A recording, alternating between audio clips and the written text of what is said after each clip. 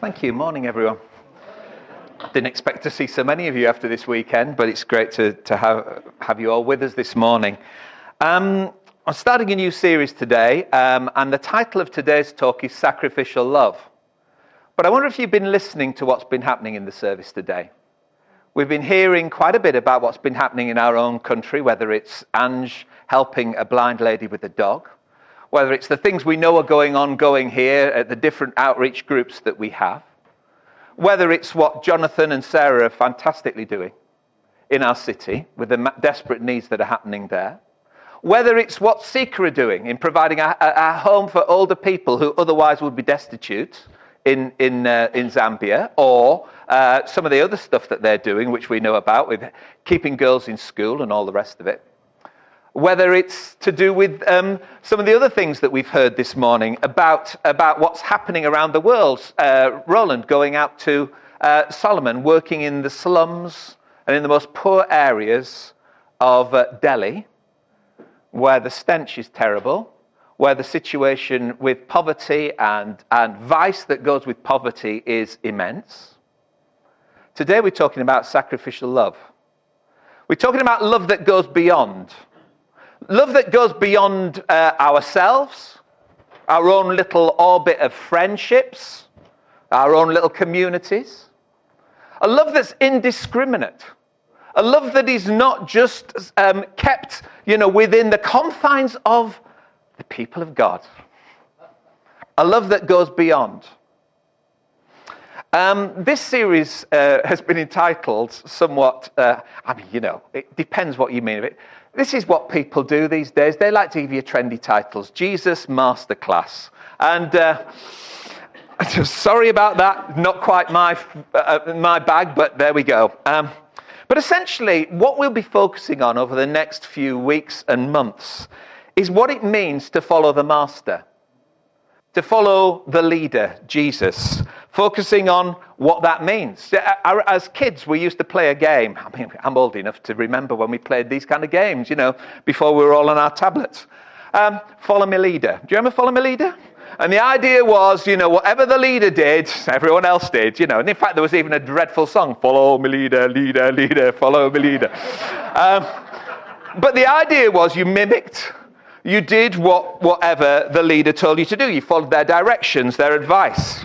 For us as Christians, then we are called to follow the lead, the direction, the teachings of our master or our teacher, Jesus. The word disciple means student, somebody who's learning, somebody who's being taught, somebody who's teachable. I hope that we're all still teachable. I'm 64, and there's always things for me to learn. There's always things for all of us to learn. The challenge of this series will be that for some of us it'll seem very simple. But as Mark Twain said years ago, it's not the things in the Bible I don't understand that bother me, it's the things that I do understand. It's putting into practice that which is a challenge to us, which takes us beyond our comfort zone, which causes our faith to go beyond Sunday mornings or beyond our quiet times or beyond that little separate part of our lives, the spiritual bit that we give to God. Sacrificial love. And when we think about sacrifice, often we think about, the kind of idea of in the Old Testament of sacrificing animals and this, that, and the other. And then, of course, in the New Testament, you've got the idea of Jesus, great sacrifice for us, the ultimate sacrifice. Gregor read some of that out today about this great high priest, Jesus, who died for us. The person who John the Baptist described as the Lamb of God who takes away the sins of the world, the perfect sacrifice for sin. Surely, if we're going to talk about sacrificial love, we have to look at what Jesus has done for us. And because of the cross, and because, it is finished, we think, well, sacrificial love there, that is what it's all about. It's about the work of Jesus. It's about the work of Jesus on the cross, dying for us, the resurrection. We now live in the good of it. Somebody has paid the ultimate sacrifice. We don't have to sacrifice anymore. But I would suggest that instead of using a word like sacrificial love, perhaps we need to think in our terms today, what it means for us is selfless love. selfless love. Jesus, before that sacrifice, of course, in the garden, struggled with the thought of what he was going to do. It wasn't an easy choice to make. Sometimes God asks hard things of us. He asked a very hard thing of Jesus. And Jesus said, "You take this cup away from me. I don't want to do this. I don't want to go through this. Yet not what I want, what you want. Not my will, but yours be done." He also said, greater love has no one than this, that he laid down his life for his friends. I wonder what it means for us to lay down our lives in the UK today. Well, it probably doesn't mean martyrdom for us. Sadly, these days it might mean imprisonment for some people in terms of following their faith and their convictions. Not as bad as in some countries, but hey, just be careful.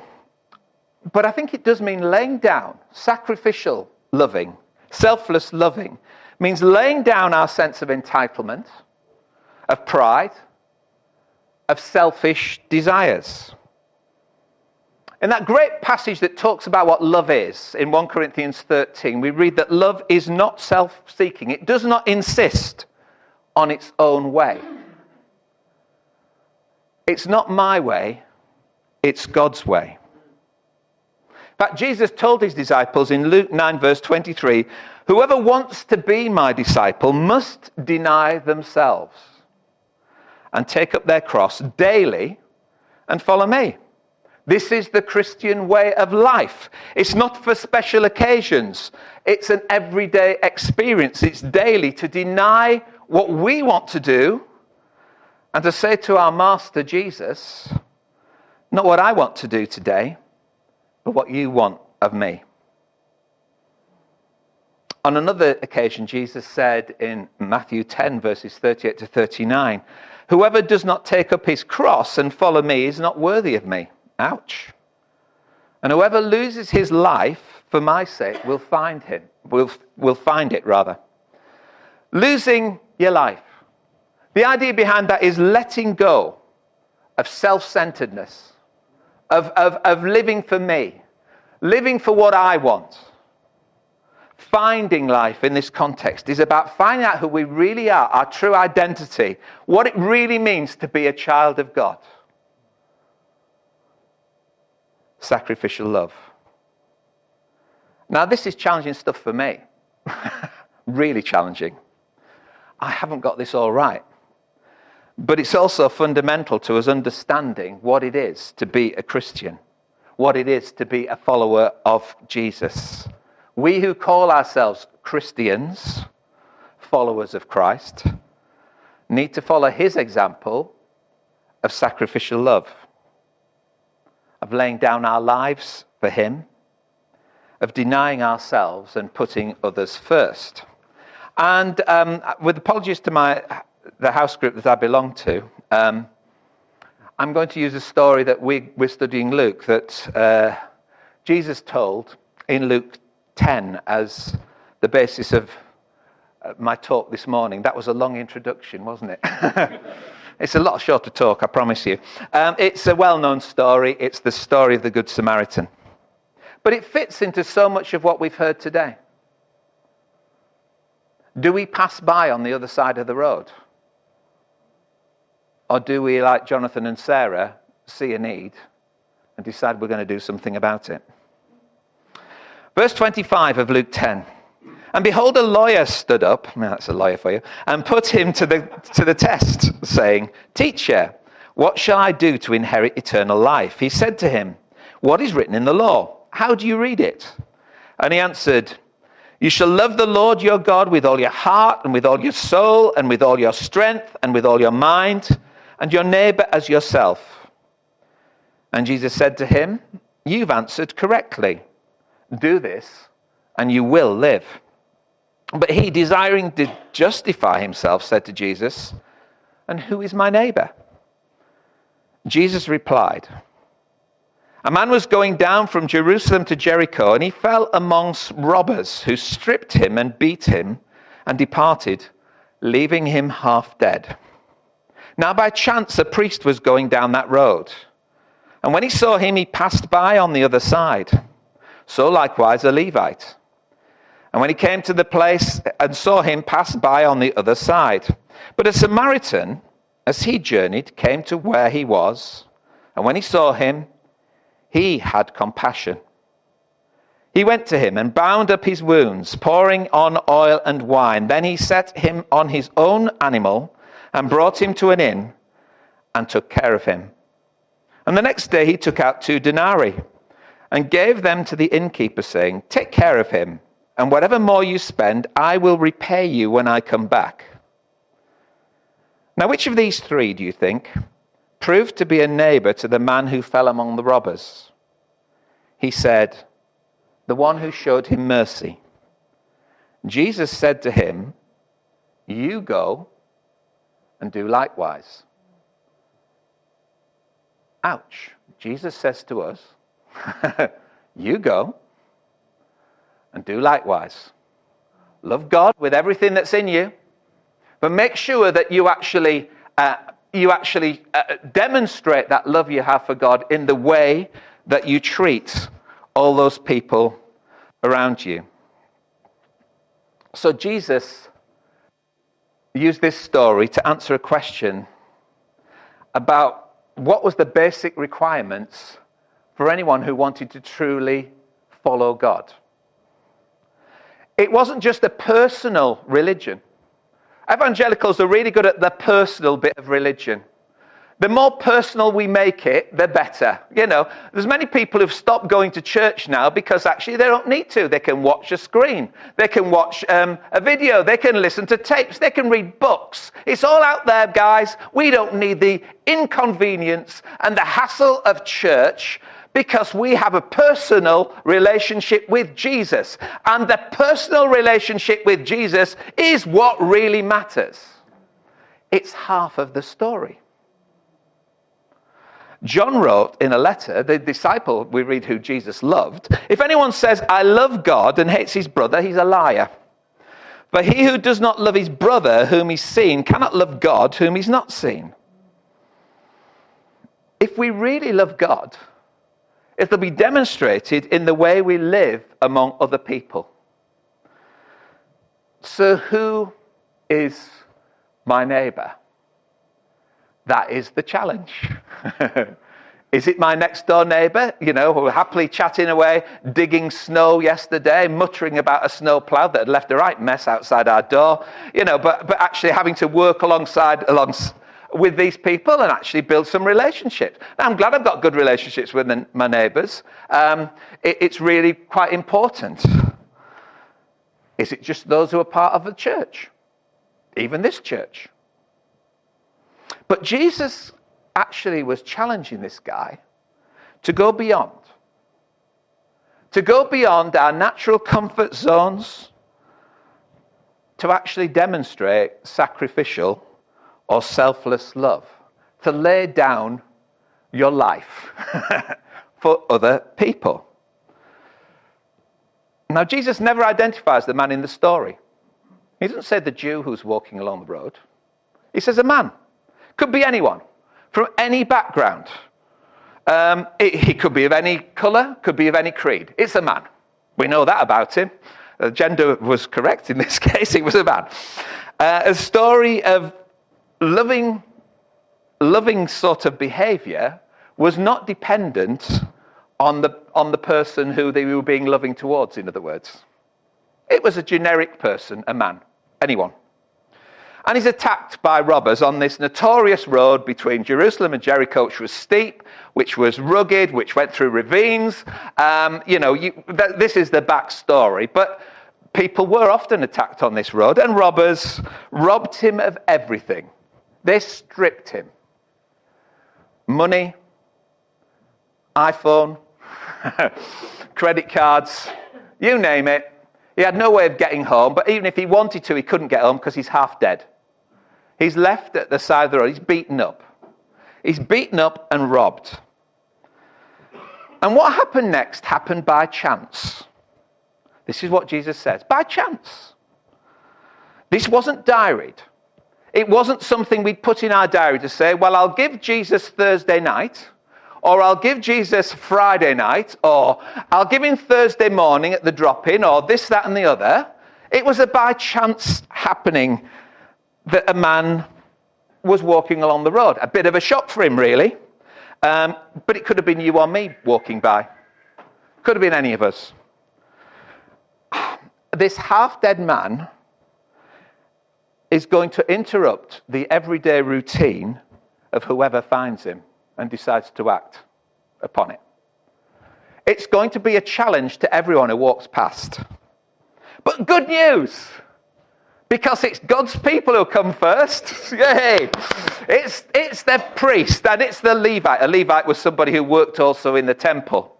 They were used to telling people about how wonderful God was, singing the songs, offering the sacrifices. They did the sacrificial bit. They had a routine of worship. They knew everything what to do. But for whatever reason, these professional worshippers of God didn't alter their schedules, alter their timetables, their activities or their actions to help a man in distress. They just passed by on the other side. They distanced themselves from this situation. Now, reasons have always, preachers, you've heard all the stories on this, they always give reasons. Is it because they were frightened that they were going to be ambushed themselves? Is it because they were too busy with, their religious ceremonial duties? Is it because they were afraid because they thought he was dead, this person, that they would become ceremonially unclean and have to go through all the rigors of sorting out, cleansing themselves before they could get back to their duties in the temple? Lots of reasons are given, but it doesn't really matter what the reasons are. The issue is simple. They chose not to help. They chose to do nothing. Now, actually, the crowd that are listening to this would have enjoyed, just as much as a crowd in Britain today, a dig at the religious elite. They'd have had a real laugh about this. Oh, yeah, we know what all the priests are like. We know what all the pastors are like. They're good at talking. They're lousy at action. We know what they're all like. Wait for the kicker. Wait for the good guy to come along. It'll be a devout Jew. It'll be somebody who, knows their way around how to really live for God. And then Jesus sticks this, really sort of challenging message in. Because the person he chooses to represent the one who shows selfless love, who lays down his responsibilities or his what he wanted to do that day, what was in his plans to do that day. The one who was actually sacrificial is a Samaritan. I mean, this is the last person any Jewish crowd who were listening to Jesus would have expected to help or would have used as an example model for good living, because these were people who devout Jews despised. They were the enemy. The last person you'd want to help you if you were a good Jew, now we don't know if it was a Jew, the outsider, the one everyone would be suspicious of, the enemy of true religion. Only a few days before, if you read Luke 9 verse 51, the disciples and Jesus are traveling on their way to Jerusalem. Jesus is on his way to sacrifice his life, to give that demonstration of sacrificial love. Why we're all here today. Thank you, Jesus. And they're passing through a village. It happens to be a Samaritan village. And he says, well, go before me and try to make preparations for us to find somewhere to stay for the night. And the Samaritans say, no, we don't want Jesus here. We don't want you to stay. And the disciples decide that they want to commit a religious hate crime. They ask God, can we burn the village down? Can we ask God to burn this village down? This is the enemy. They want anything to do with you. Let's just burn them. See them burn in hell. Sorry to be emotive. And then Jesus is talking with his followers there, and he uses a Samaritan as the example of somebody who has compassion. This word compassion, the basic Hebrew word, hesed, it means completely undeserved kindness and generosity. A love that has chosen to intervene and come to our rescue. A love which we have no right to expect from anyone. But a love that gives everything. This is God's type of love. This is sacrificial love. While we were still sinners, Christ died for you and for me. We didn't deserve it. We didn't earn it. We're not special. And this is the type of love we have to have for humanity. The type of compassion or love, sacrificial love, that the Samaritan showed, this love in action, wasn't just sympathy. I think we all feel that when we see some stories on the TV, don't we? We all probably felt that when we listened to what Jonathan was telling us about, asylum seekers in our city. But it was active love that made a real difference, met a need. We have values at the heart of our church. One of those values is generosity. Generosity means nothing unless it is applied to our lives in the way we respond. Generosity is going over and above. Generosity is giving more than we ought to or need to. Generosity is about offering ourselves beyond. This church is brilliant at all the stuff we do. I'm not in any way knocking it, but I'm making the point that actually this is the type of, generosity for us goes above and beyond. It is indiscriminate. It is love in action. And the inconvenience for this Samaritan was that he stopped. He helped. He did first aid. It took time. In fact, he stayed with him at the inn. Firstly, it took time out of his life. Time that he probably had planned to do something else in. But he gave this time to this man who he didn't know. It was tiring. It's a rough road. I've never been on it, but I've heard it's a very rough road. It's a very steep road. It drops dramatically going down this road. But the man was put on the guy's donkey, horse, whatever he was having. The Samaritan was now walking. He wasn't sat on a horse anymore. He was having to walk.